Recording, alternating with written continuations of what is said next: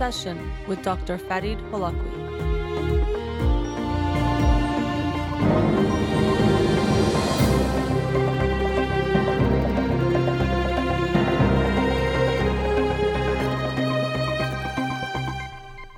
Good afternoon. Welcome to In Session. I'm your host, Dr. Farid Holakwi, and I'll be with you for the next 2 hours here on Radio Hamra. Studio number to call in, 310-441-0555. You can follow me on Twitter or Instagram or like my page on Facebook to get updates on the show or suggest topics or books for the program. The shows are uploaded at the end of each week to my SoundCloud page and podcasts on Spotify and Apple Podcasts. Again, the studio number is 310-441-0555. Again, doing these shows on Friday now, 4 to 6 p.m. Adjustment for me, might be adjustment for the listeners as well, but look forward to making this the new regular, Fridays 4 to 6. Of course, if you're listening to this at 1.5 speed, you need not worry about that. It means you're listening to me on the podcast. Let's get to the books of the week. The book of the week for this week that I'll actually talk about on Monday's show, just a few days away, is Civil Disobedience by Henry David Thoreau.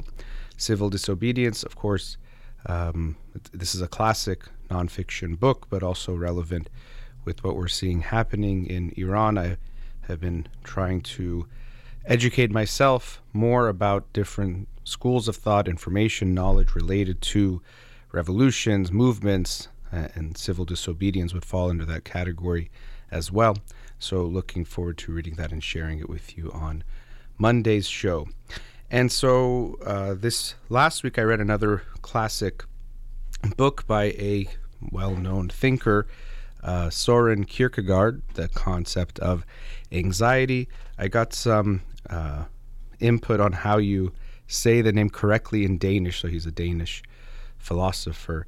And pardon me because I probably won't say it correctly. We say Soren Kierkegaard when we say it in English, but it's more like Søren Kierkegaard, something like that. Søren Kierkegaard.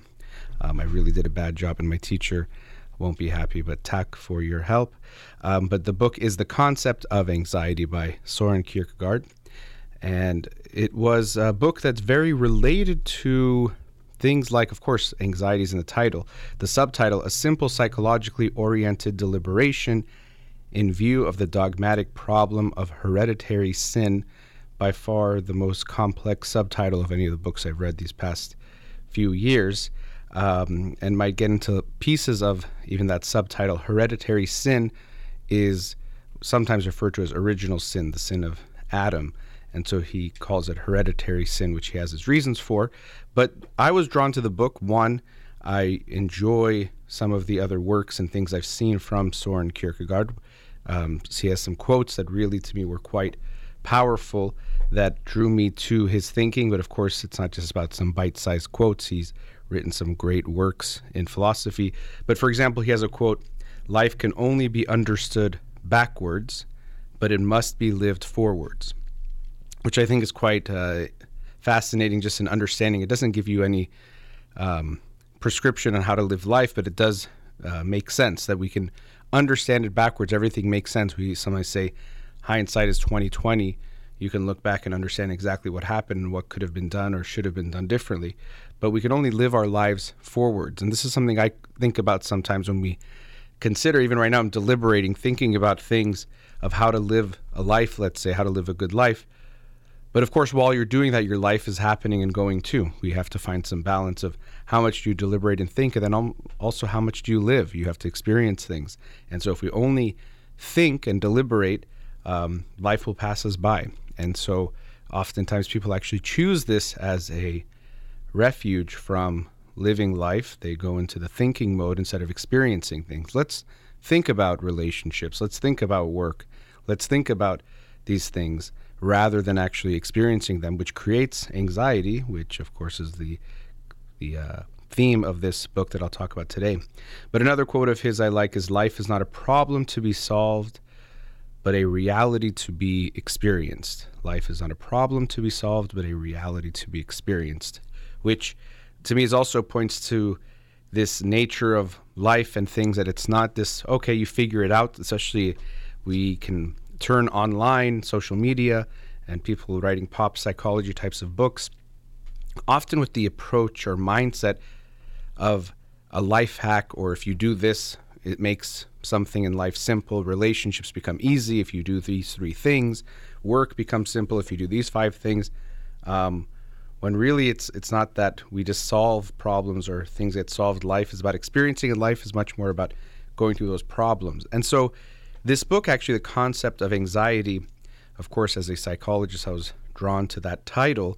And there is a lot of description, deliberation, looking at a biblical perspective. So that was something that at times made it harder for me to connect with the book and this work. Of course, even saying that, I approach it with humility, that Kierkegaard is regarded as one of the great thinkers of the last few centuries. And so to criticize his work, I'm mindful of where I'm coming from in my approach, but just sharing my experience in reading it, because the book revolved around this original sin and revolved a lot around Christianity and the Bible and that perspective.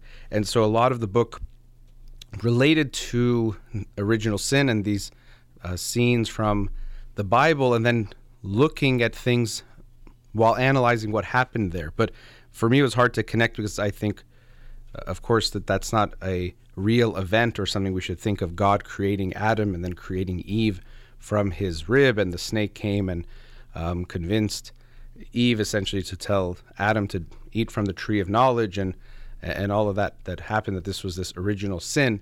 And of course, there's a lot of metaphor and analogy there, and allegory that can be important and has significance, especially throughout human history, because of how impactful Christianity has been in the modern world. But when we're analyzing what happened there to try to understand the human experience, at times, for me, it was hard to connect to that, going so in depth, essentially accepting that as some kind of truth and then trying to understand it. So to me, it's a reminder of how much we all approach anything with a mental framework, biases, whether you want to call it dogma or not, coming from a religion or some type of way of thinking. Whether you realize it or not, you have a way of thinking that's been influenced by things you've been exposed to, things you've understood, things you've read, the prevalent ideas of your time. We can't think in this purely objective way that we strive towards. We can want to go there and try to be mindful of our different biases and things as they come up, but we always have a mental framework that we're operating from. So here, for me, seeing Kierkegaard as this great thinker, however, in this lens, trying to explain everything through the lens of Christianity and the Bible, or not everything, but so much, made it hard for me to connect to some aspects of that. However, what I really did like about the book and this theme of the concept of anxiety and how it's even relevant, this book was written, I think, something like 180 years ago, or I think 1844, and now we're looking at psychology and psychiatry, that he approaches anxiety not as this thing to be removed, which is often how we might think of it, even in the realm of psychology and psychiatry and just people in general. We just think, okay, anxiety is bad. How do we get rid of anxiety? Anti-anxiety medication. What are tips to cure your anxiety, or treatment to cure your anxiety? And so he looks at anxiety not as this problem, but at one point that he uses this phrase, the dizziness of freedom. And so when we're given freedom of choice and freedom to make decisions and all the realm of endless possibility of things, that creates anxiety. So in some ways, if we take away anxiety, we take away our humanity, or our being human.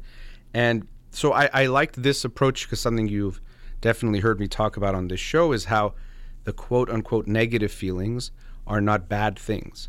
Bad feelings, things that feel bad, are not bad, and quite are part of our human experience and are informative to how we actually live a good life and living a meaningful life.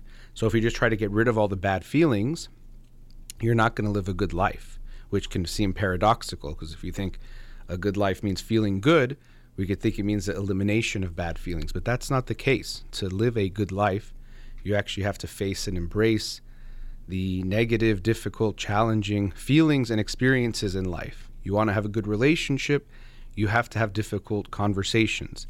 You want to have a strong body, you have to push yourself to do exercises and things that can be difficult and don't feel quite good in the moment, but lead to growth and strength.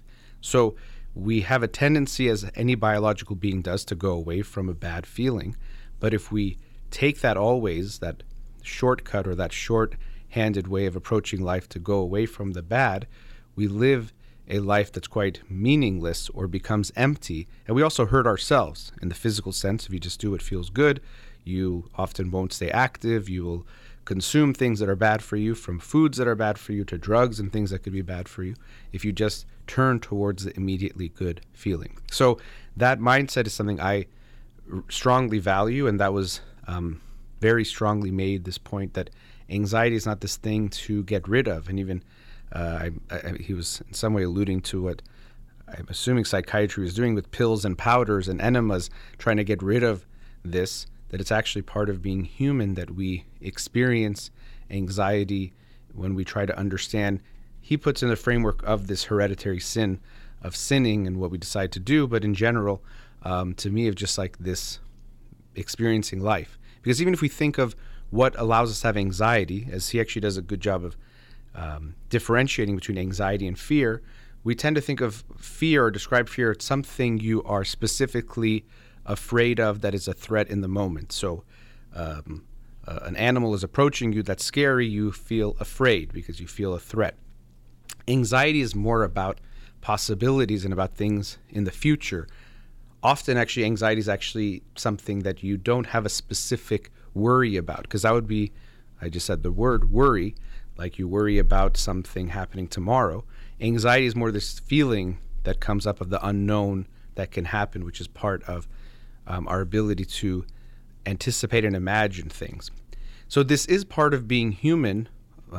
Most other animals, we can't know what's going on in their mind, but from what we can see, they're not thinking about, well, I wonder what's going to happen in 2 years, or I wonder if this is going to be the right way to live my life or do certain things. But the fact that we can, as human beings, think about past and future and think about things that are not present, counterfactuals, things that could have happened and things that can happen in the future, this is something that makes us intellectually, we would say, quite, I don't want to use the word superior, but does give us some abilities that other animals don't have that we would consider part of being human, that we can think about these things. But this same ability comes with it this experience that we can worry about things. If I can imagine infinite futures of different things, I of course can imagine things that would make me feel anxious, worry about something. So I can think, what if this happens tomorrow? If I couldn't think about tomorrow, I couldn't worry about tomorrow. But just that human possibility or that human capability of thinking about tomorrow can actually allow me to feel anxiety as well. So I appreciated that argument that anxiety is this very real way of being human, that I can imagine things, I have the possibilities, this dizziness of freedom, which makes me human, but it also can make me feel anxious. And so it's not to find a way to get rid of anxiety. That's actually, he makes it as if people who don't have anxiety are beings or beasts that don't have anxiety. That's lower. The lower kind of status you have in that way mentally, you won't experience anxiety. So it's something we have to embrace, face, and take on. And actually, in the next segment, I might talk about some anxieties that we all can experience, things like death anxiety, a very powerful one, an intense one, that again, because we can think about our death in a certain way, we can also have death anxiety, a gift and a curse, but it's not something we can just get rid of, but something we can find a way of incorporating or making sure it doesn't interfere with our lives. But this book, coming back to it, Soren Kierkegaard's book, The Concept of Anxiety, I'm glad I read it because he is such an intellectual force, and I wanted to read one of his works, and this is the one that appealed to me because of the title and the theme, The Concept of Anxiety. As I mentioned, there was a heavy focus on the Bible and Christianity, which was the way of philosophical thought, and he talks about other philosophers as well throughout the book. So it was quite deep and complex, but as I mentioned, this theme of anxiety and how it's part of being human and not something we have to get rid of. It was something that I very much resonated with. And after the break, I'll continue on some thoughts related to the different anxieties we can experience as human beings that we can't necessarily get rid of, and nor should we, but maybe some thoughts on how do we incorporate it into our lives in a way that doesn't interfere but might even add to it. So let's go to a commercial break. We'll be right back.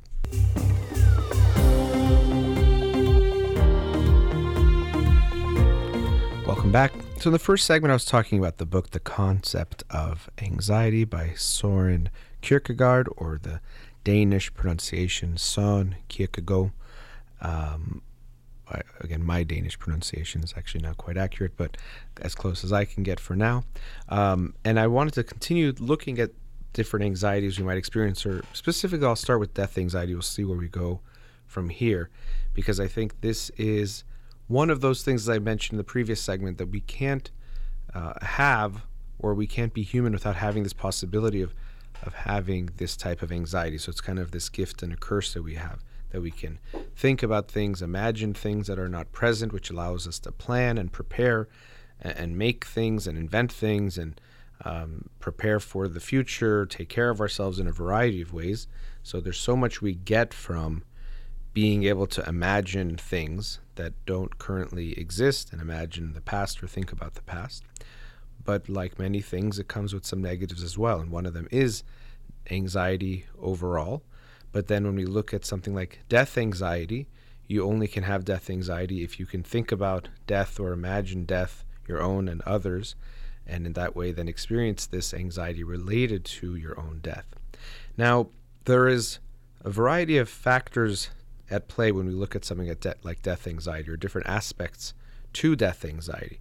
So one I'll start with is a common one related to, well, what happens to me, what happens to us after we die? And this can be very unsettling for people, that they don't know and they can be afraid. Of course, I was talking about how heavy the Bible plays in the book that I was discussing today, but we hear about heaven and hell. So what if I'm going to hell and it's this horrible experience for all of eternity? Of course, maybe I'm going to heaven and that would be beautiful and really nice. And so people can have different expectations or beliefs about what's going to happen to them after they die. And that itself can create anxiety. Of course, for some it could create a sense of calm or something they are looking forward to, that I will get to experience heaven or whatever afterlife you might believe in. So for some people, this anxiety can come from what they think might happen, but also just that unknown, because another aspect of anxiety is the unknown is what makes us anxious. This is why we can say that when you take some kind of medical test that you have some concerns about, sometimes that waiting is the hardest part, because even if you get bad news, now you can do something about it, but just that unknown part where you feel like you're suspended in thin air can feel very uncomfortable, and that creates this anxiety of what's going to happen. So the unknown part of what happens after death can be something that people can have strong feelings about. That can create anxiety. One that I hear often is this sense of, well, what if it's like nothingness? What if you just die and that's it? And so there's this weird feeling it brings up for us of like, okay, well, what does that mean, that, there's nothingness? And here's where, again, our way of thinking, or our ability of thinking, that we can imagine certain futures and try to imagine what that would feel like, past, present, or something that's not even possible, science fiction, imagine something that hasn't happened before. It gets in our way, I would say, because when people imagine you don't feel anything, let's say there's nothing after you die, well, then you wouldn't feel it. But the thing is, we imagine feeling that nothingness, and that's what I think feels so weird and even creepy for people. It's like, imagine feeling nothingness, but forgetting that if you don't exist when you die, then you won't be feeling anything. There won't be a you to be feeling nothing.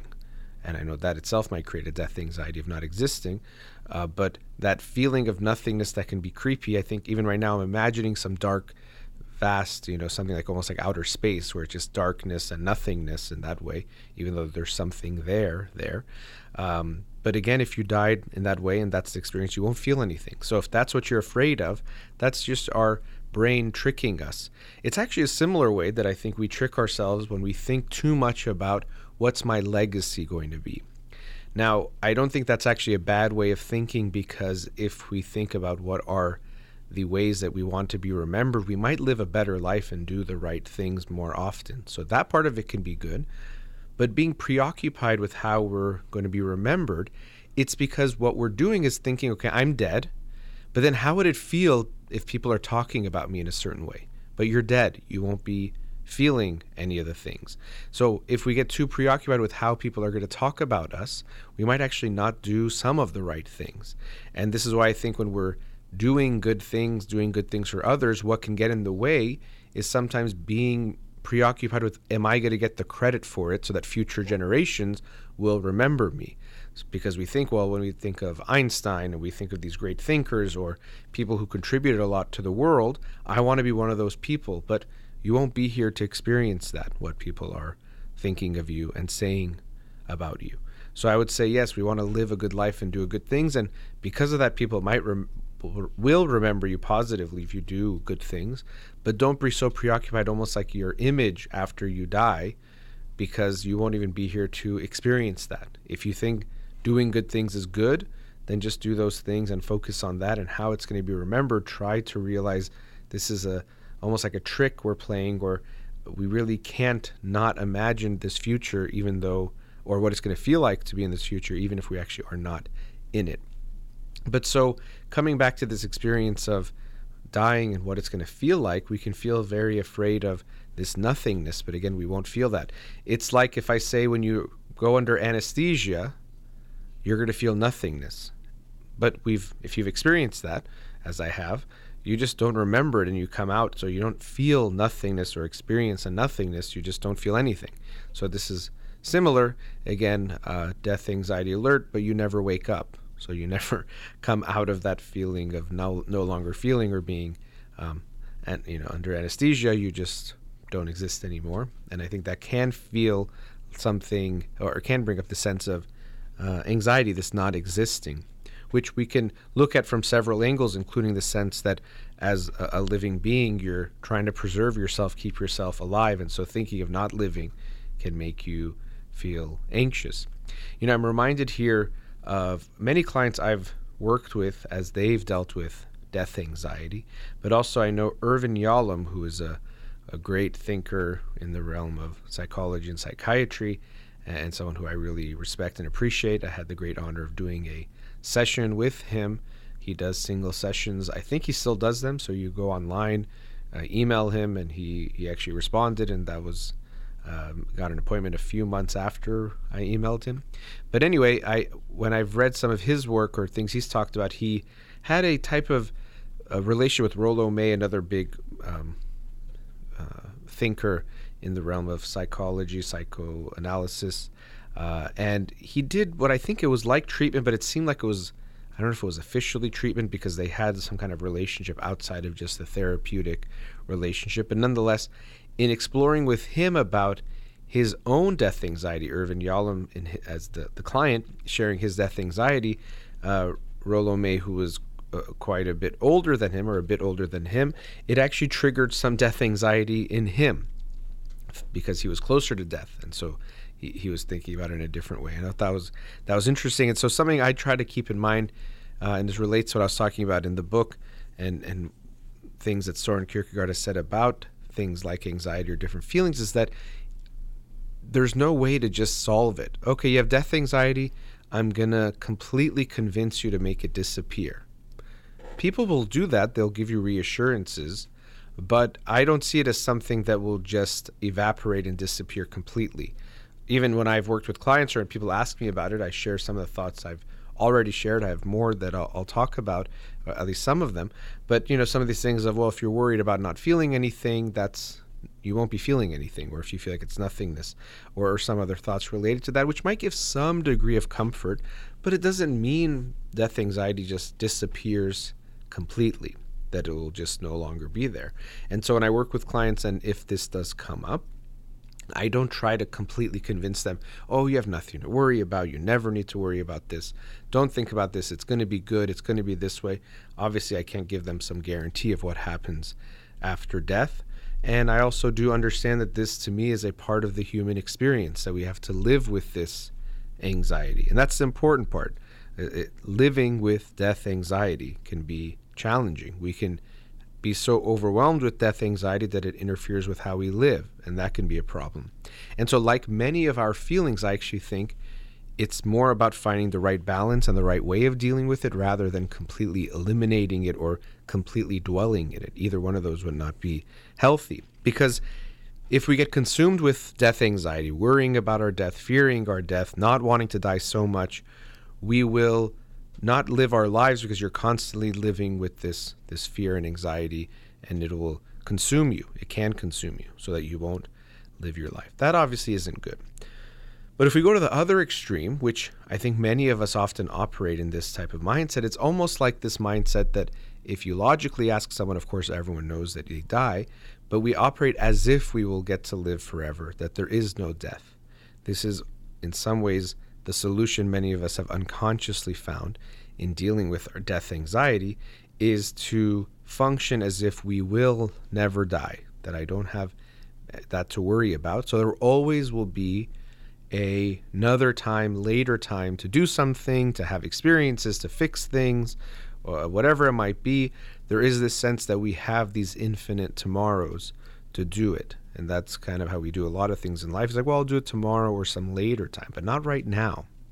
And so to me, this is actually a huge problem, because if we operate too far on the other end of the spectrum of thinking that we don't need to fear death at all, or we don't need to think about death at all, we end up with the other extreme where we actually don't take our lives seriously enough. So there is this concept that if you don't recognize the reality of your own death, you won't value your own life enough, because you won't recognize that you don't have forever to do everything, to figure everything out, to have every experience, to solve everything. Oh, we'll have that conversation tomorrow. Oh, I can do this later at some point, because there's this feeling that we will always have a tomorrow. That's the way we comfort ourselves. But I think we have to, again, this is where comfort sounds like it's better than anxiety, but I think the anxiety is the better way to experience life, to actually recognize, no, I will die. I think there's some Twitter page. Twitter itself might be dying. I don't know if it's actually going to happen, but it seems like it might be dying, or people are talking about it dying. But there's, I think, a whole Twitter page where it basically just tweets every day, someday you will die, or one day you will die. And that's also part of Stoic types of philosophies and different mindsets where you focus on your death or remind yourself of your death, so you take your life seriously. And I think it is a balancing act. How much of that do you do? Or how much do you think about that death? But I do think if you don't recognize your own death, or that it is inevitable, or it is a reality of your life, you won't take your life seriously enough. You won't take on life in a way that I think we all need to. And so after the break, I'll get a little bit more into some of these thoughts on how we approach this balance of not getting consumed by death anxiety, but not completely avoiding or pretending to ourselves that it won't happen. And we'll get into that after the break. Studio number 310-441-0555. We'll be right back.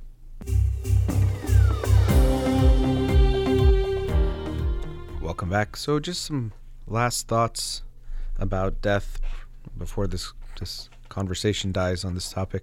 But looking at death and death anxiety, as I was saying, to me, it's something that you're not going to erase completely. And the settling thing for most of us is to find something that takes away that anxiety. And actually, religion to some degree plays this role for us, that it can be a great remover of anxiety, this sense that there's some certainty, that there is some God and these figures that we are all-knowing and all-powerful and take care of everything for us. And you don't have to worry about it. We can understand this. I can't say any of it is true or not true, but looking at it just psychologically, I can understand that sense. And even we see that people are more likely to turn towards religion when they're most scared and afraid. Even just in a comical way, we see this where someone is is freaking out, something's happening, they might pray to God. Or, all of a sudden you're on a roller coaster and you find yourself praying to God, even though you don't consider yourself a religious person. And so we might kind of laugh at that, but we can understand that. You're so afraid and looking and feeling out of control, feeling like you are uncertain or unsafe in some way, and you are looking for something bigger that can protect you and make you feel safe. And so actually in the book that I talked about, The Concept of Anxiety by Soren Kierkegaard, there was this notion of this leap of faith. He doesn't use that wording, but that and he talks in other places about faith and how it's essentially not just purely based on logic or reason, because you can't have that, but there's some kind of leap that's being made there. And of course, but that leap is a jump to something more comforting that makes us feel more okay. But to me, the sense that we have to be in touch with this reality of our death, I know it can sound morbid, literally, and it could sound dark, but I do think of it as so important to value what you do in your life. I've actually myself felt this more. Of course, we get older every day, but getting older, looking at life and looking at my own life and thinking about, well, I will one day die. What am I going to do with this life, where I want to make sure I live it in a way that I won't regret? And so that's actually something, The Power of Regret by Daniel Pink, great book on that topic of regret. But one of the things that comes up in that book is that we can look, or we can imagine, I've done this with clients, imagine you're 80 years old, 90 years old, whatever, on your deathbed or near the end of your life. And if you look back at your life, what do you think you might regret, both doing and not doing? And what we tend to find is mostly people regret, as a quote by Mark Twain, things that they didn't do, not the things they did, which can really be good advice to keep in mind, because very often when we're about to do something, like, oh, what if it doesn't go well? What if I don't do it right, or something happens? I forget, I just won't do it. It's easier not to do it. But these are the things we tend to regret. Or a common one, and it came up in that book, was people are out of touch with an old friend, family member, and they think, oh, but if I reach out, it might be awkward. So that anxiety of the awkwardness makes them not do it. But what they find is most people actually are very happy to hear from you if they haven't heard from you in a long time. And oftentimes both people are feeling that, oh, it's too weird or awkward, so they don't reach out, which is quite sad, because they might actually want to reconnect and get close again, or at least have some connection. And that was actually a common regret that people had, is losing touch or losing relationships with people over time. So it can be good to reflect on your life and think, okay, what might I regret if I did or didn't do, especially the didn't do's, and to then push ourselves to go towards those things, do like a regret audit, and then come back and live a life as much as possible that would not be one we would regret. That can actually be quite powerful, but we have to accept that our life is finite, that we will one day die if we want to then do this. But if we want to avoid thinking about death, avoid the anxiety completely, then we unfortunately might not live the life that we want or would feel is a more meaningful life for us. So I have a lot of thoughts on this topic, but I do want to get to some callers. We do have a caller on the air. Let's go to the caller now. Radio Hamra, you're on the air. Hi, I was calling because I had a question. I am 30 years old, and I'm in a relationship with this guy who's 31. We're both coworkers, but we're both dentists, and we were talking about kind of like the future and everything, and I really, really want to have kids. And so I told him that, and at first he was like, before anything, he was like, oh, I'm not interested in having kids. And so, and then I kept on asking why, and he said it's because he thinks that depression runs in his family. Okay. And he's like, I like kids, but I would feel really bad and really guilty if I gave, like, he thinks he has like a gene for depression to my kids. And he said that he also dealt with depression, and he says that he still does.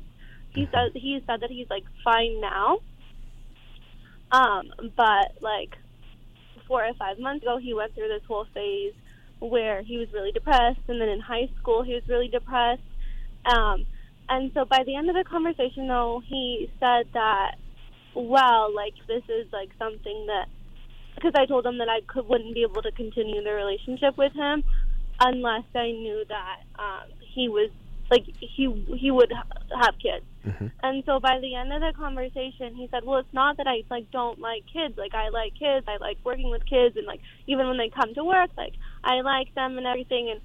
And it's not that I don't like them. It's just that I don't want to pass anything to them and then feel guilty about it." Okay. So that's I mean, I don't know what his depression is like or what he experiences, but you know, I mean, I don't know how I wouldn't discourage someone from having kids if they've been depressed themselves, because it's part of many people's genes or family backgrounds are going to have some level of those things. Now, here's also the thing: you can't convince him to want kids, but if that's his only reason, to me, it wouldn't be a reason not to have kids. But again, I'm talking to you, not him. So I don't know what his experience is. Also, how long have you been dating? We've like 4 months. We've known each other for 4 or 5 months. Okay. Not that long, but it's something that like I know that I want. Sure. So that's why I brought it up so early on. No, I don't think that's actually bad. I think that's great. I encourage people to, I know it's unfortunate people are so shy about these conversations, or they can be afraid if I bring up marriage and kids as even a possibility, the person can think I already want it with them or I'm already pushing things along. But to me, it's important that if you know you don't want the same things and there's some important things you do want and the other person doesn't, to not even begin the relationship, because you know it's essentially a waste in that way to then get close and then now, you know, a year later find out that you want different things. So I think that was very important that you brought that conversation up, that it's something you really want and you do have time, but you don't want to waste your time either in that way. So I think that makes a lot of sense. And so when was this conversation? This was only a couple weeks ago. This was, okay. I think 2 weeks ago. Yeah, 2 weeks ago. And so what's happened since then? Did you know, because it seems like this could be a deal breaker for you if he didn't want kids, but did you get to that kind of conclusion? Yeah, so his conclusion was that, like, the very end of the conversation was him saying, "Oh, okay, well, if I'm with someone who wants kids, that's something that I would be okay with." And then he was like, but also something too is that like I'm not depressed right now, so like I'm more optimistic. That's like I'm thinking in a sense too, but like if I get really depressed, I don't know what's going to happen. But yes, like as of now, I would have kids. Would, okay. You know, so a few things, obviously he's bringing up some, not just about having kids, but about how he is, what he goes through with his depression. He's saying right now. That's another thing that worries me. Yeah. Sure. Yeah, I mean, that's something that's definitely, I mean, he's bringing, you know, came up in this conversation and he brought it up. And so we don't want to make him feel like you're judging him about having depression. It's a thing that people commonly go through, or it's common that people experience it. But of course, people go through it in different ways. He's talking about like it's this really bad thing. Now it could be. He said it's really bad, yeah. And I asked him if he took like medications or anything, and he said, well, they don't really like work, or I take them only when I feel like coming on, but there's like side effects to it too that like it doesn't completely cure it. It just like he said, like when he's like really depressed, like he sleeps a lot, but like when he takes the medication, he isn't able to sleep, so like that's kind of like a good thing because then he's able to function. But yeah, he described it as very, very bad. Yeah. Well, I mean, yeah, and it seems like he has tried medication, although that's, and even what I was talking about before, it's not like depression or anxiety, something we just erase, but it can become debilitating. So it's not to undermine the suffering that someone might go through when they're depressed. But so he's tried some treatments. Obviously, therapy can also be helpful for depression. It doesn't have to be just medication, or it could be even both, possibly. And the thing that's tough is he's saying it's very bad. Now, clearly he got through dental school and is working as a dentist, and so he's able to function at some level. How it is to be in a relationship with him, if he's going through depression, you don't know yet. It can be something worth exploring, not just in this context of having kids.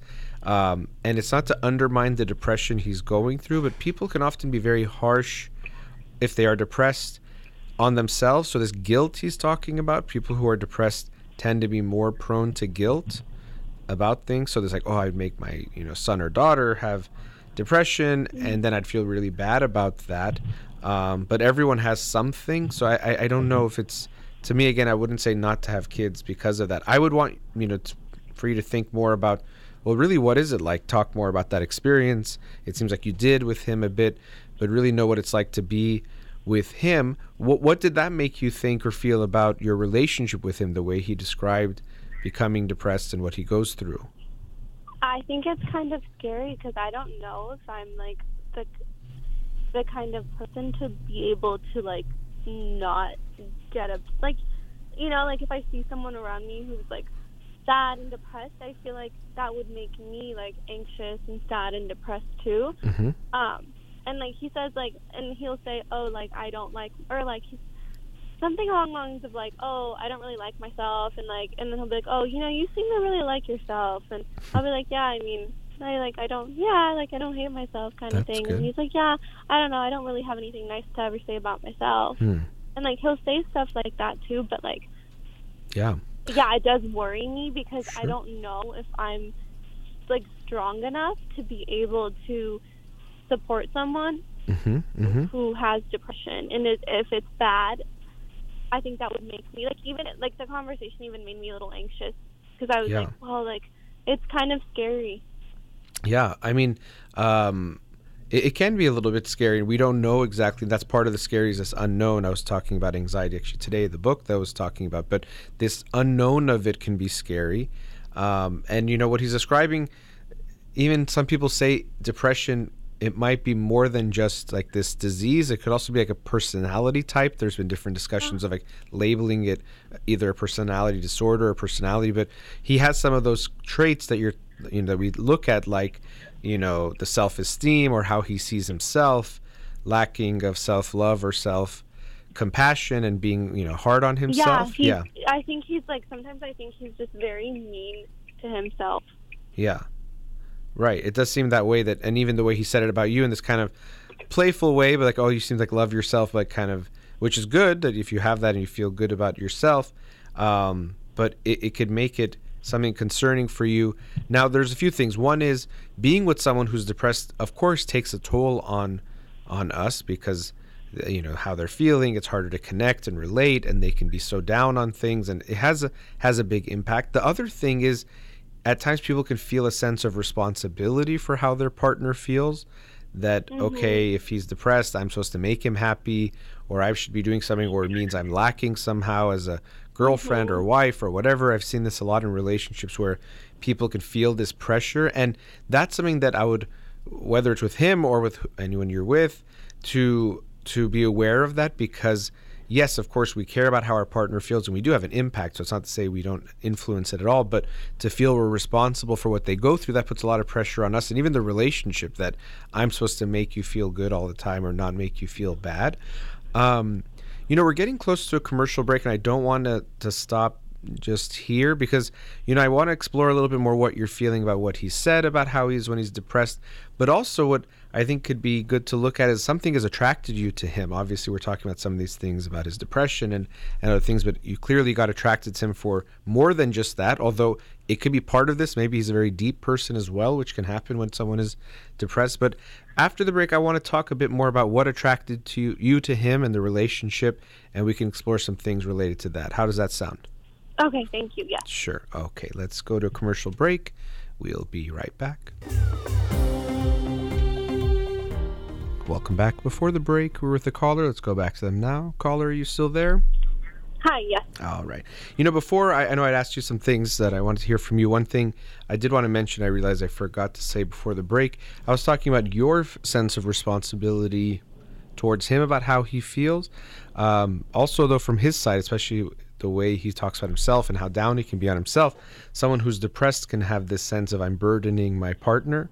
And of course, there is a reality of that. It can be difficult and is challenging at times, but there can feel an excess of guilt that can make it even harder to then even be in a relationship because they think they should never make the other person down or feel so responsible, and they're already feeling down on themselves, and they might, pull away or not even want to start the relationship. So that's another thing that can play a part in this dynamic of him and how you described him so far. But as I mentioned before the break, these things about his depression didn't come out explicitly till later on in the relationship. What drew you or attracted you to him to begin with? Yeah, because I only found out like 2 weeks ago when we started talking about the kids and like we really got into it, and then he told me why. But beforehand, I think like he has a really good personality. He's super funny. I think we have like the same interests because like we're both doing the same job. But like it's just he's really funny. Like he has a very good personality, and like he's very, very smart. So like the things he says, I'm like, oh, like he's very knowledgeable. Another thing though too is like I am pretty religious, and then I'm religious, but he doesn't believe in God at all. Like he's atheist, and so that is another thing that like kind of bothers me a little. Okay. What religion do you believe in? Muslim. Okay, and so he's not religious at all. He used to be, and then he said that as he was growing up, he realized that he says that like there's so much disease and so much like bad in the world. Like how can there even be a God? Because the world should be a better place if there's a God, kind of thing. Like that's like his logic behind it. He doesn't really believe. Okay, and is that something important for you both in your partner and also in having kids and how they'll be raised? We haven't really talked about the raising children part because it was like we just got to like the okay to have children part. So I didn't after we said that I didn't really bring it up. Like I feel like I kind of got my answer, and then I just was like, okay. Yeah, but for you personally, whether it's with him or not, is that something important for you? How you raise your kids, like as far as I do. Like I do want it to be a part of their lives. Obviously, not to an extreme extent, but I do. Yeah, I do want it to be a part of their lives. I do want them to be somewhat religious. Yeah. Okay. Yeah, that's something that you would have to discuss with him and reflect on for yourself, like what you want and all that. I'm trying to also get it.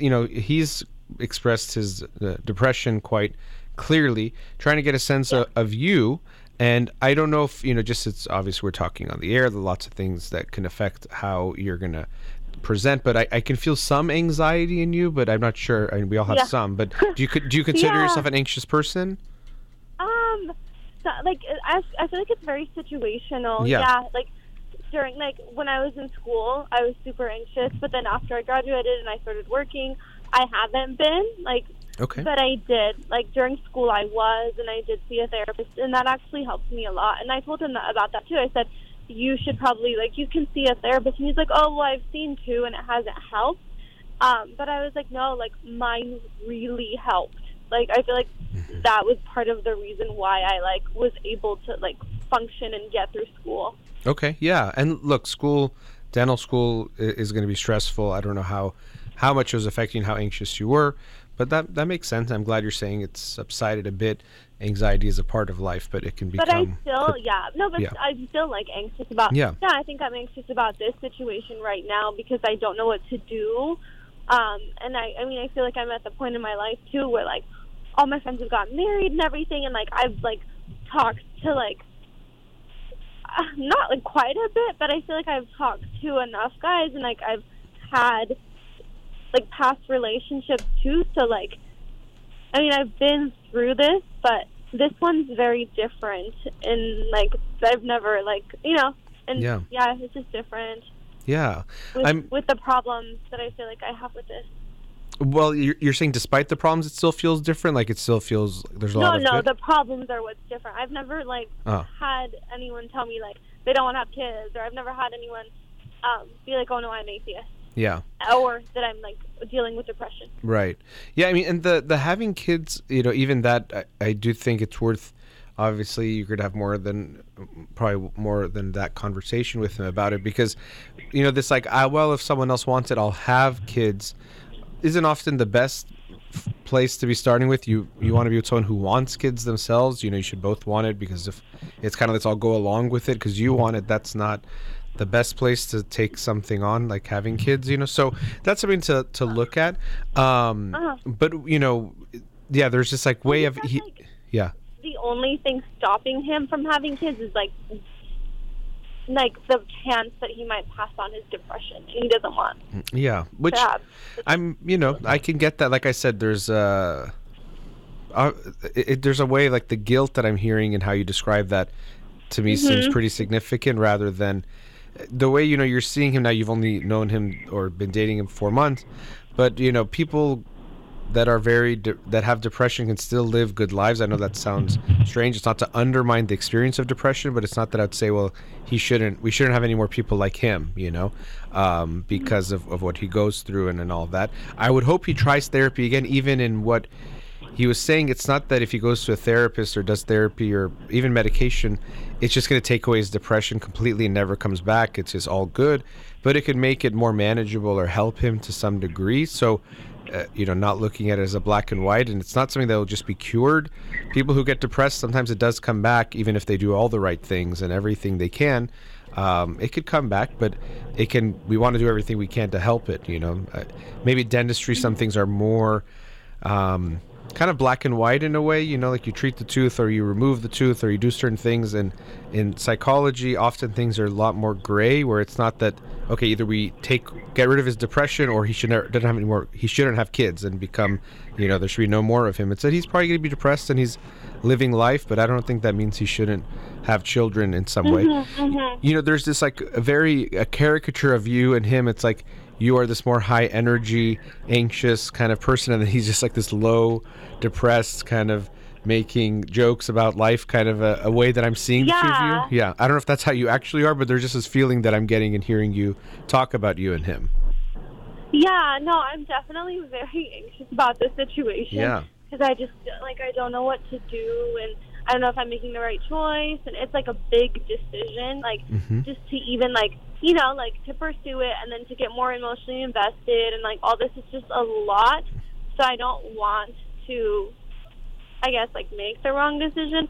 But then also, another thing about him, I feel like he's just very hard on himself, he'll even say it too, but, I don't know, if he messes up something at work, he'll be like, oh, yeah, I messed it up, now I have to go read about it, and I have to figure it out, and I have to never do that again. Whereas I think with me, if I mess something up, I'll feel bad about it, and I'll be like, oh, yeah, but then I'll let it go. And, when he messes up with something, I'll be like, it's fine, it happens, accidents happen, we're human, it's okay.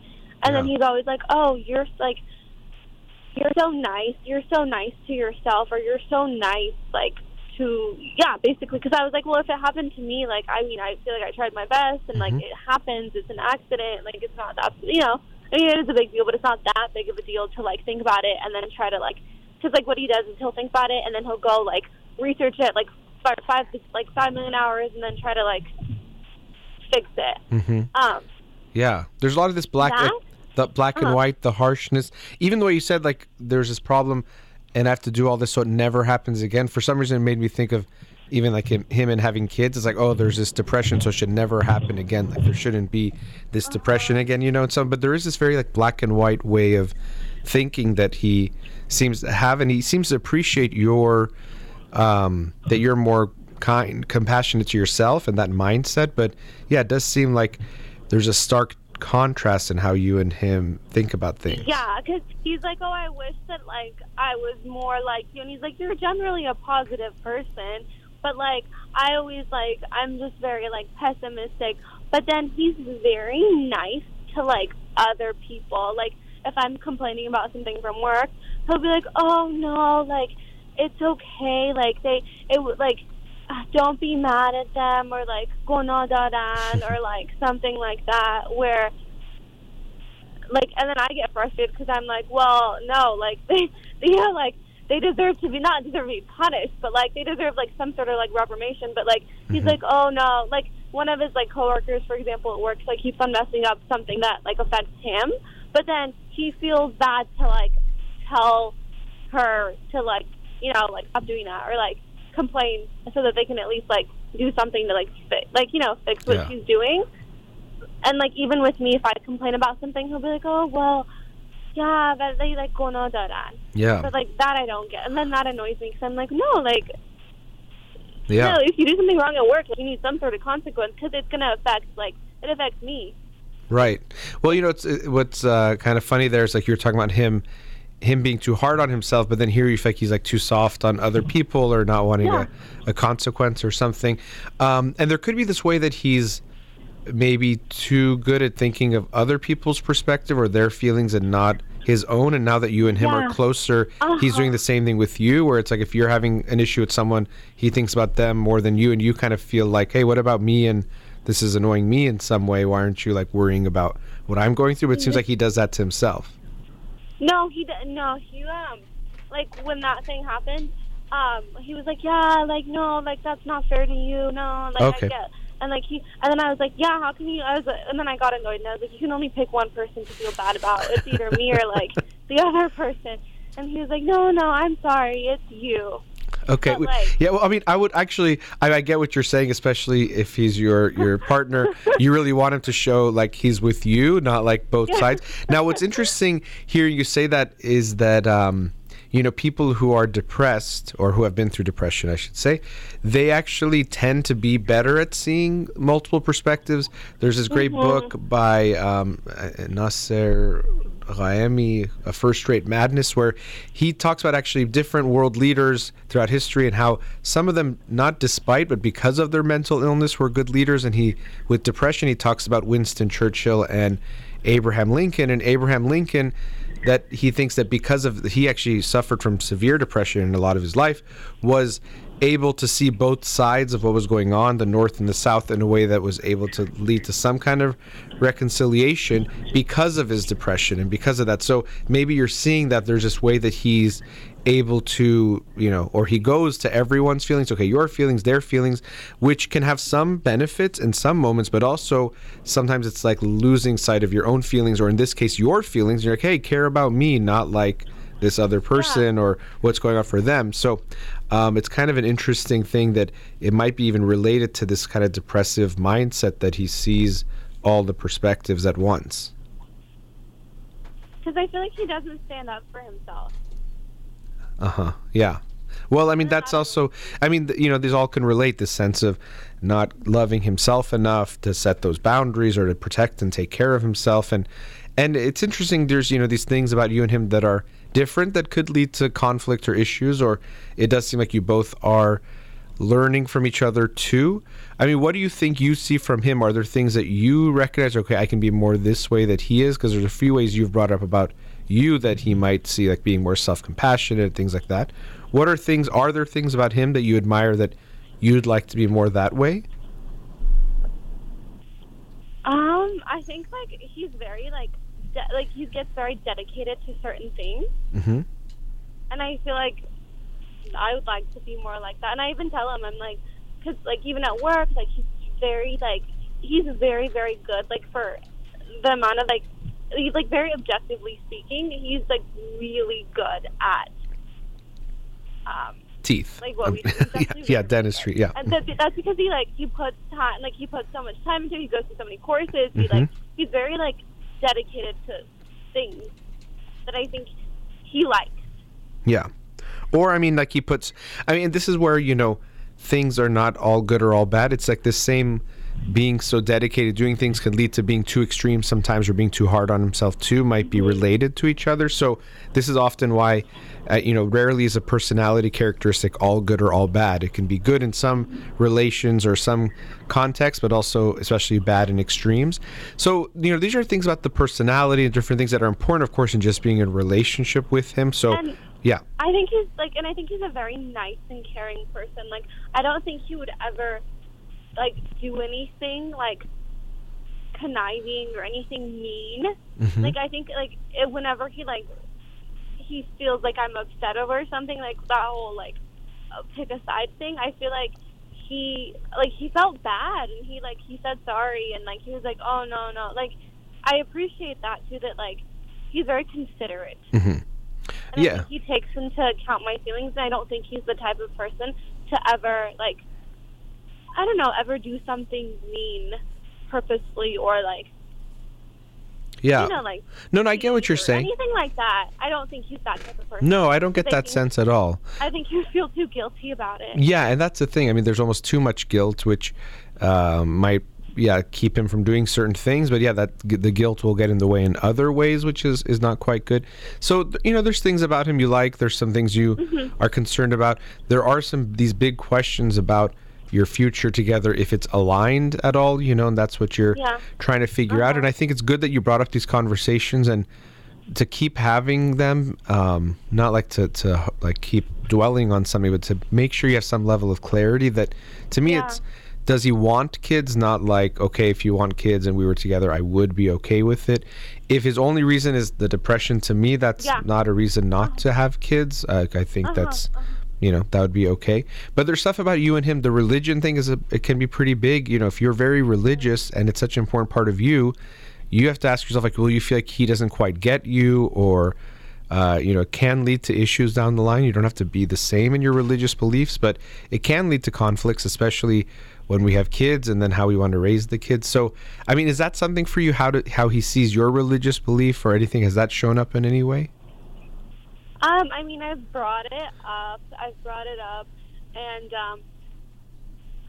like that. Yeah, like I think he knows that I think it's an issue, because I do. I think it's like an issue, and I do bring it up, and I mean, he doesn't really say anything about it. But then also like something will happen, and I'll be like, how can you not think there's a God? Like, if like this is happening, like how did this happen? Like I don't think it's coincidence. And he'll be like, oh no, like it is coincidence. Or I'm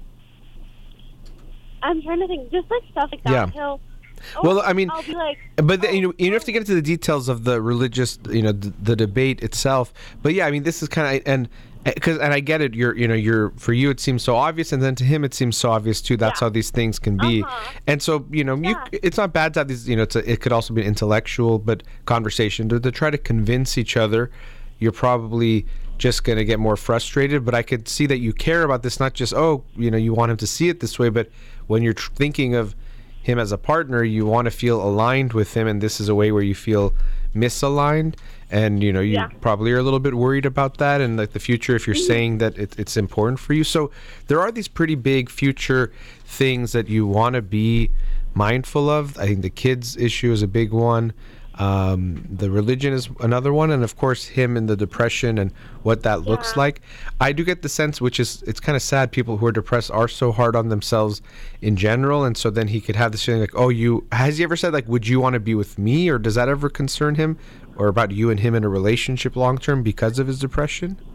Like, isn't him? I ever asked him, or has he ever asked Has he ever shown that he's worried about that in some way? No, I don't think so. Okay, well, that can be good. I mean, look, it's part of his life, part of life. People go through these things, and so I wouldn't think that's many people obviously are depressed and in very happy marriages.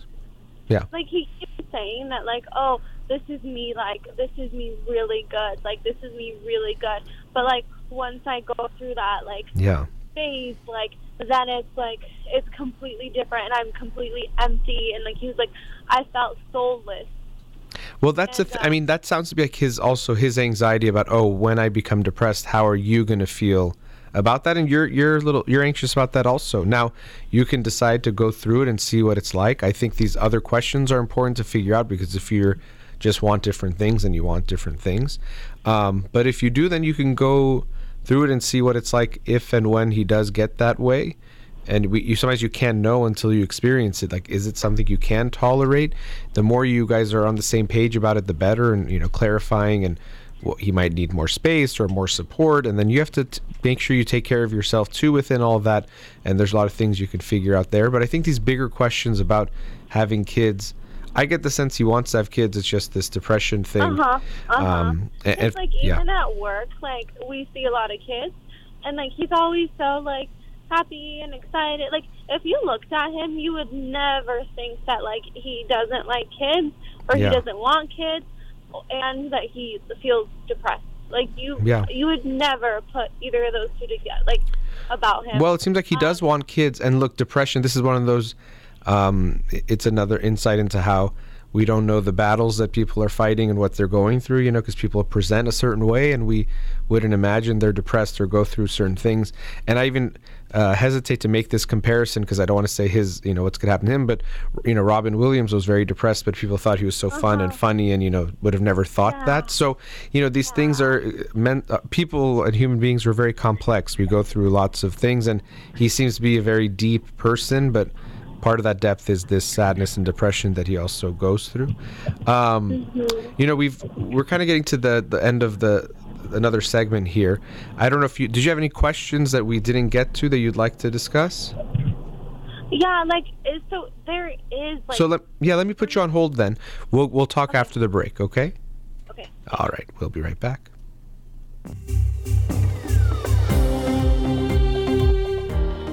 Welcome back. Let's go back to the caller. Caller, are you still there?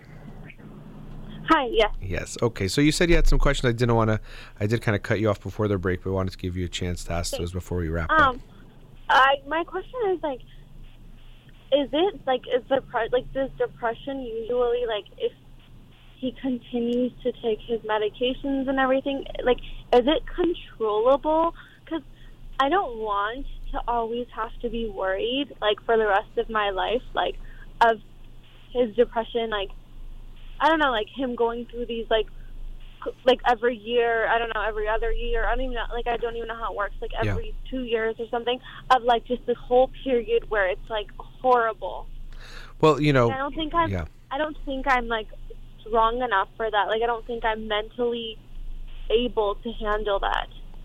Well, you know, even that, when you say that, we don't know what that is going to look like, depending on how it affects him, how bad it is. But as far as, you know, you say controllable, it's hard to say, you know, because there's some people that have had one depressive episode and never had another one. There's some that have them every... He said he's had multiple. Like, he said that he had, like, it happened in high school and he just didn't know what it was, and he was just, like, Googling it because it was, like, he was sad, but he was sleepy, and he, like, did all, like, to that, and then, and I don't know how many more times after that it happened, but then he said, like, the last time it happened, it was, like, 7 months ago. Like, 6-7 months ago. Okay. Like, but for how long? He said it was, like, a half a year. So, it ended, like, 7 months ago? Okay. And then he met you a few months after that? Yeah. And, like, Yeah, okay. Like, moved and, Yeah. You know, so... No, go ahead. Oh, no, that's what I was going to say. Okay, yeah. So, you know, look, these, I can understand wanting to know, like, a clear prognosis of what to expect. Is it going to come back? Or if you do these 3 things, will it never come back? There's no guarantee like that, but I do think it is important to do everything you can, just for everyone's mental health, not just his, to do what's best for yourself. Just like, you know, as a dentist, it's not just, okay, come in when you have a cavity. What can you do to help, like, take care of yourself in between, so we don't have to come see you as often, and have good dental health? So mental health has a similar type of feature, that you can do preventative and protective things like any kind of health. So I would hope he would do those things, but you have to be ready that there's no guarantee he'll never get depressed again. You know, there's nothing we can do that would guarantee he never gets depressed again. It's just something that you would have to be, you know, also not to concern you, but you could get depressed at some point in your life. It's not something that any of us is immune to. Some of us are definitely more prone to it, and if we've experienced it. So, you know, it's just something that you would have to be willing to accept. You could, you know, wonder, what is he doing to take care of himself, prevent it, and help himself live a mentally healthier life. I think that's understandable if you're asking and wanting to understand that. But as far as from your side of wanting some guarantee from me, or obviously from him, that's not possible, and that would be something you have to just accept. Okay, you know, and as I said, this could be part of his personality. It might come from certain aspects of what he experiences. So if you're accepting him, this might be part of accepting him, and it's not something that you have to feel. You know, you're talking about you don't want to make a mistake.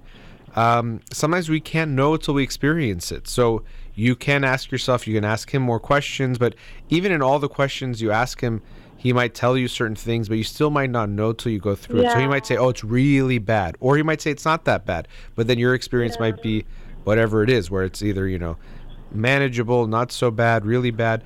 You know, depression is something that affects millions of people, and lots of them are married, and they can even have happy marriages. It might sound paradoxical to have a happy marriage if you're depressed, but depression isn't this thing that's all. It can be very consuming, but it doesn't mean it just consumes people's life. It has to consume their life all the time, in all ways. It could be something he goes through, and it comes and goes, and you deal with it together as a couple. Okay, he goes through this period, and he comes out of it. And there's a lot of things you and him would have to figure out of how you deal with it, how you would support him, but also taking care of yourself, making sure you don't feel responsible for his feelings, making sure he doesn't feel like too much of a burden, because that would just make his depression worse, likely. So, there's all these things that you would have to think about. But to me, if someone says, "Oh, this person goes through depression," I wouldn't say you should break up with them. You can't date them, because people, this is just part of human experience that people can go through and still be in relationships. So, you mentioned this anxiety you have about him getting depressed and what that's going to be like. I can get that, but you can also explore that a little bit more of what is coming up for you. And you can also think about, okay, maybe I want to go to a therapist, not because you're going through the kind of anxiety you described before, but just in general, it can help you explore these things a little bit more deeply and understand yourself, what's coming up for you, this anxiety of his potential depression down the line. But you also have these, very important questions about religion and about having kids that are going to be very important to explore further with him as well. Okay. Thank you so much. Sure. I appreciate it. Good luck. It's going to be, and one thing I'll say is you're not going to get a 100% answer with something like this. And that's actually true of most of these kinds of things. So that itself creates anxiety, because you're not going to be totally certain. But, wish you the best. Explore it with him, explore it internally. And then, as I was saying, you might have to go through it with him. And it's hard to know, because he might not get depressed and you wouldn't see what it's like. But that's going to be something you might have to consider experiencing. But I wish you the best with that. Thank you so much. Sure. Nice talking to you. Yeah. Take care. Bye. All right. So before we go to commercial break, have a few minutes. This is something that having, mental illnesses, going through things is part of, I was saying, it's part of the human experience. And it's always something I want to be mindful of, not to undermine, because mental illness can be really, really painful. And it is people truly suffer oftentimes, depending on what they're going through. But also, there is a certain degree of it being part of the human experience, and that almost everyone has something in some way. Today I was talking about the book, The Concept of Anxiety. And so sometimes people think, well, do you have anxiety? And it's like, well, everyone has some, where it's part of the human experience. Even Kierkegaard would say, if you don't have any, that's a problem. So it is part of what we go through. Or depression could be something that we experience, and you can go through it in different ways. Yes, it could be so debilitating that it can become like a black hole to you and people around you, but also can be something that you just go through and you learn how to deal with. And it could be sad to not be able to give people that guarantee. I wish there was a way to say, if you do these things, you'll never have that debilitating depression or anxiety come back. But also, the depression and anxiety could be telling us something. The depression itself can have some meaning or value in understanding yourself and what's going on. It could be lots of things, physiological as well, and something else that might not be something you have to learn, but there can be something there. But the point I wanted to make to her, although didn't want to push her because it's a specific relationship, but to make clear that, okay, if someone tells you they've dealt with some kind of mental illness, I wouldn't say that means you need to end that relationship. Because actually what's happening way more is that people don't know they have a mental illness because they don't want to face it. They're in denial. They don't have insight. And it makes them a far worse partner because they don't have that insight, or they don't want to acknowledge it. So they get super angry, and rather than recognizing they might have an issue with anger, or they might actually even be depressed, which is making them more irritable, and they get angry, they blame their partner, or they don't take any responsibility for it. So oftentimes people who share with you they're going through something, like, or have some type of mental illness that's been diagnosed, or they've received treatment, of course it can be alarming at first when you hear it, or scary, like, oh, you have this, especially because of all the messages we've heard about mental illness and mental health that makes it seem like, oh, if you have anxiety, you're crazy, or if you get depressed, you're just this really, really sad all the time person that no one wants to be around, or if you have, whatever it is, ADHD, you're going to be this way, or whatever the mental illness might be. We have these assumptions that come with it, but realizing that practically everyone has something. The percentages, I don't have them off the top of my head, but a good percentage of people have something that's diagnosable that they go through, something that they experience. Or if it's not diagnosable, we all have tendencies or certain traits or certain features of what would be considered mental illness. It's just part of the human experience, is that you're going to go through things. Just like no one has perfect physical health, no one has perfect mental health. If they think they have perfect mental health, it just means they don't know what's wrong with them. Just like if someone tells you, I have no physical problems, everything's perfect, it just probably means they haven't seen a doctor in a while to get tested for lots of things and get a blood test and do other things to see what might be high or low or what's going on with their physical body. So we have to almost expect that anyone you're going to date is having, or you should expect, anyone you date has some issues. It's just whether or not they're aware of them, they know them. And you'd rather be with someone that knows and has an awareness and then is possibly doing something about it if that's needed, about what they're going through, rather than someone that doesn't know anything. I wouldn't want anyone to think of hearing about some kind of mental health issue being an automatic deal breaker for a romantic partner. All right, let's go to our last commercial break. We'll be right back. Welcome back. So I wanted to continue in this last segment on what I was discussing at the end of last segment about mental health issues definitely not being a deal breaker, because we all have them to a degree. Even if someone tells you they have a diagnosis, I wouldn't want that to be a deal breaker for people, because first of all, they are so common. So if we say that, then millions of people would be undateable, which I don't think is true. And also that often them knowing about that mental illness, mental health concern that they have will make them able to be a better partner because of that awareness, at least, rather than so many people that don't know about what they're going through. And so I also mentioned that just in general, we all have mental health issues or are imperfect in our mental health, and that's something that we have to accept. And so the first question is, we all have to ask ourselves, okay, what are my own weaknesses or issues when it comes to mental health? So just that, to burst everyone's bubble, you're not perfectly mentally healthy, myself included. So it's about understanding what is it. And actually, if you are dating someone, you would hope that they know their stuff. They know some of their issues.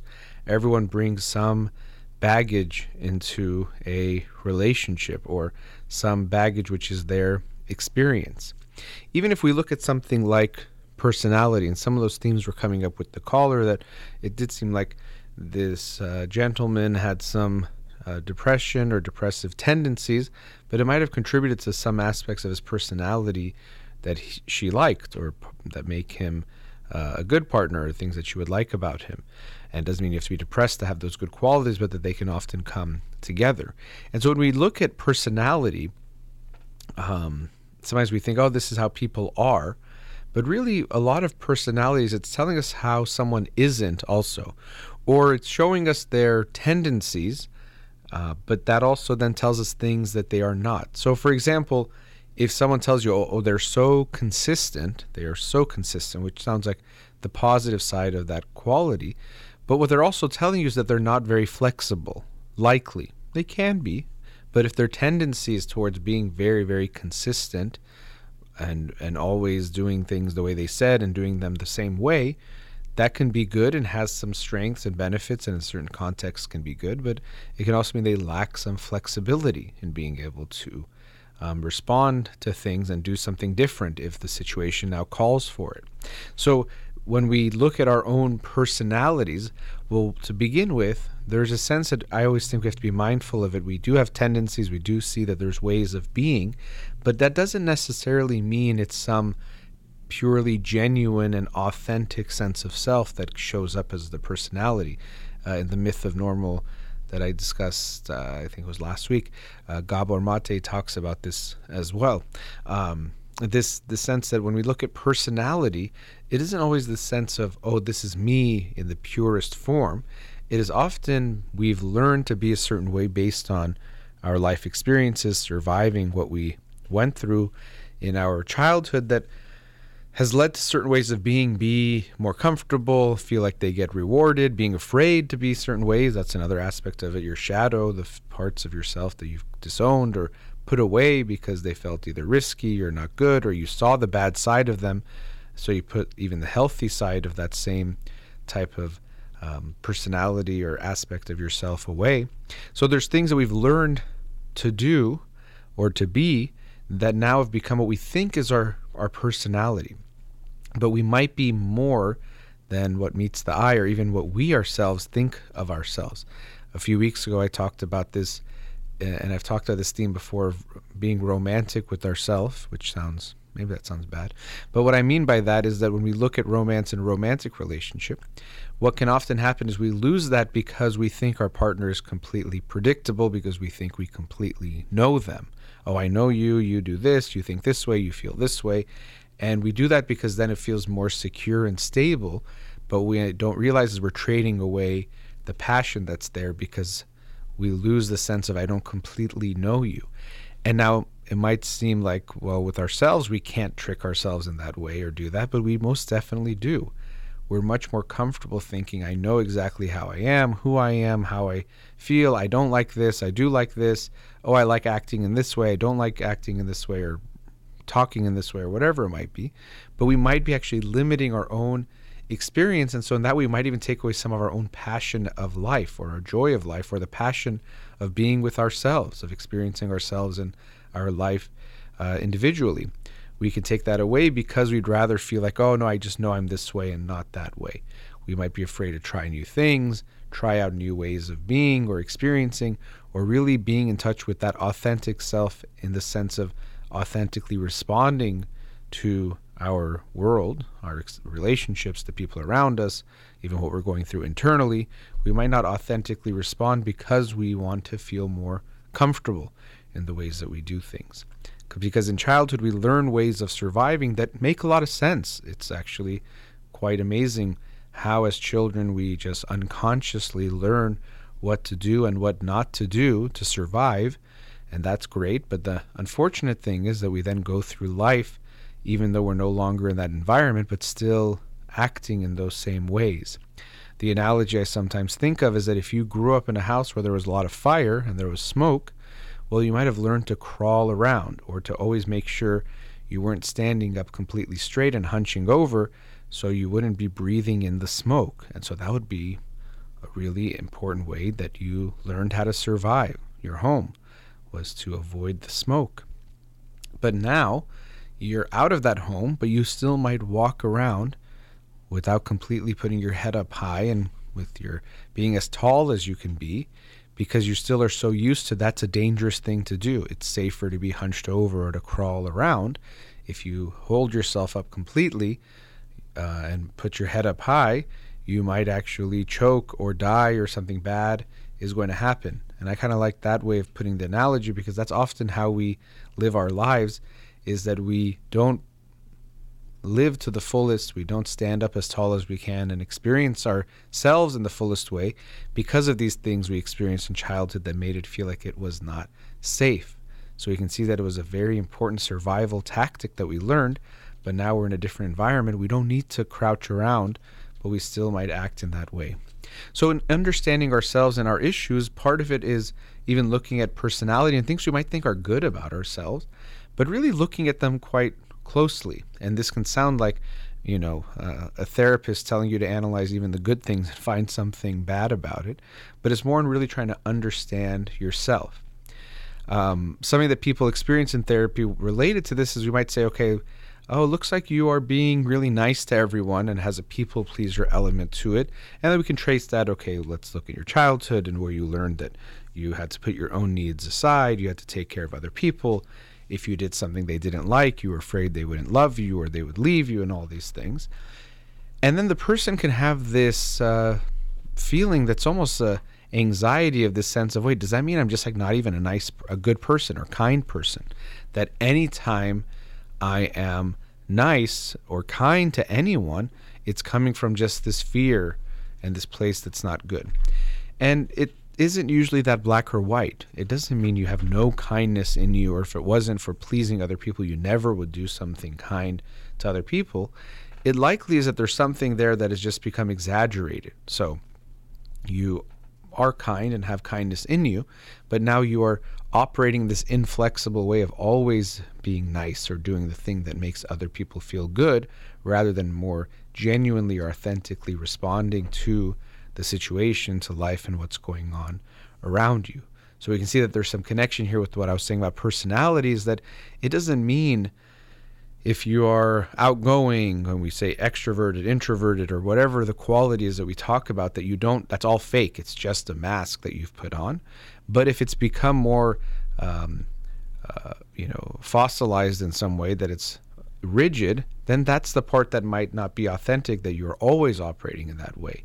That's the part that you want to look at and think, oh, maybe I'm just more comfortable, or I think I'm always the guy or the girl or the person that acts in that way, and I have to be that way. What else might I do? How else might I respond if I gave myself the space to respond more authentically and genuinely, and to not feel that I always had to act in a certain way? So now when we enter a relationship, of course, we see parts of a person that we like and aspects of who they are, but we also do want to recognize that there's more to them than what they're presenting to us, not even just because people initially present the best sides, but even that they are more complex than what they've shown us and maybe even shown to themselves. But one would hope is that, yes, we do have these tendencies and baggages and things that we bring from our previous relationships and experiences in life, that you're with someone that actually knows their own stuff. So rather than if someone says, oh, I don't have any problems, that's really scary. That's the deal breaker to me. If someone says I have no issues at all, or I've never, had a problem, or I have nothing about me that I need to change, that to me is much more concerning than someone that has some awareness of, I actually sometimes can be insecure about this, or I do have some anxiety and it especially gets bad in these moments, or I can get depressed and I've gone through depression before. That to me is a much better partner than someone that has no awareness, because it exists. It's just like if someone is saying we're going to drive on this road and someone says, oh no, it's perfect. This road is just perfectly paved, no problems. But then there are these hazards along the way that you're going to hit. You'd much rather be with someone that says, oh, you know what? Yeah, there's a few potholes here that are bad. This area is not very well lit. You have to be careful. This light has a problem. This traffic sign has an issue. That's someone that you're much more safe with than someone who that wants to think that nothing is wrong and everything is perfect. But when we sometimes operate from this mindset of, positive vibes only, and I don't want anyone that brings me down, or I want someone that only makes me feel good, and some of these unrealistic, idealized views of relationships in life that some people might have, we actually create quite unhealthy relationships that won't be very authentic, and then will likely burn out in some way, because inevitably, when the problems arise, when things happen that don't feel quite good, we think, oh, well, then it wasn't what I thought it was, which is true, but what you thought it was not even realistic to begin with, or something you want to strive towards. When we have unrealistic expectations, we inevitably will be let down by our partner and by the relationship and think that something is wrong.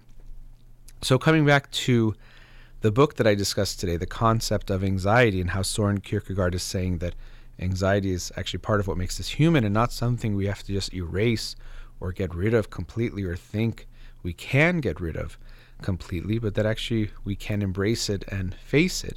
To me, it's a similar type of thing when it comes to our own issues and our partner's issues, and when we're having a relationship, the issues that will inevitably arise. There's no perfect relationship. There's no way we can make ourselves perfect for the relationship. We definitely can work on ourselves and should be doing that, looking at Erich Fromm's book, The Art of Loving, rather than just thinking of finding the right object to love. We can develop our own capacity to love, and also look at what might be the roadblocks and hindrances to us being a good partner and a good loving partner to someone else. So we definitely should do that. But also accept that no matter what we do, all the preparation, all the different things that we try to do to make a good relationship, those are all to try to make it the best that we can, but doesn't mean we make it perfect or protect ourselves from experiencing the challenges. So I hope you'll find someone that knows their own stuff, and I hope you also know your own stuff and the psychological issues and things that you deal with, and that you can share them openly with your partner, not to scare them away, because if they are truly ready for a genuine relationship and a realistic relationship, they'll know that they have issues and you'll have issues. Now they know them. Let's see if we can make this work. That brings us to the end of today's show. Also, if you're listening to this live tomorrow, Saturday, November 19th, there are protests around the world. I hope you will participate. I will be going here in Hollywood, in the Los Angeles area, but I hope you will go wherever you are to the protests nearest you. A big thank you to Farhuda here in the studio. You've been listening to In Session with Dr. Farid Holakwi. Zan Zendegi Azadi.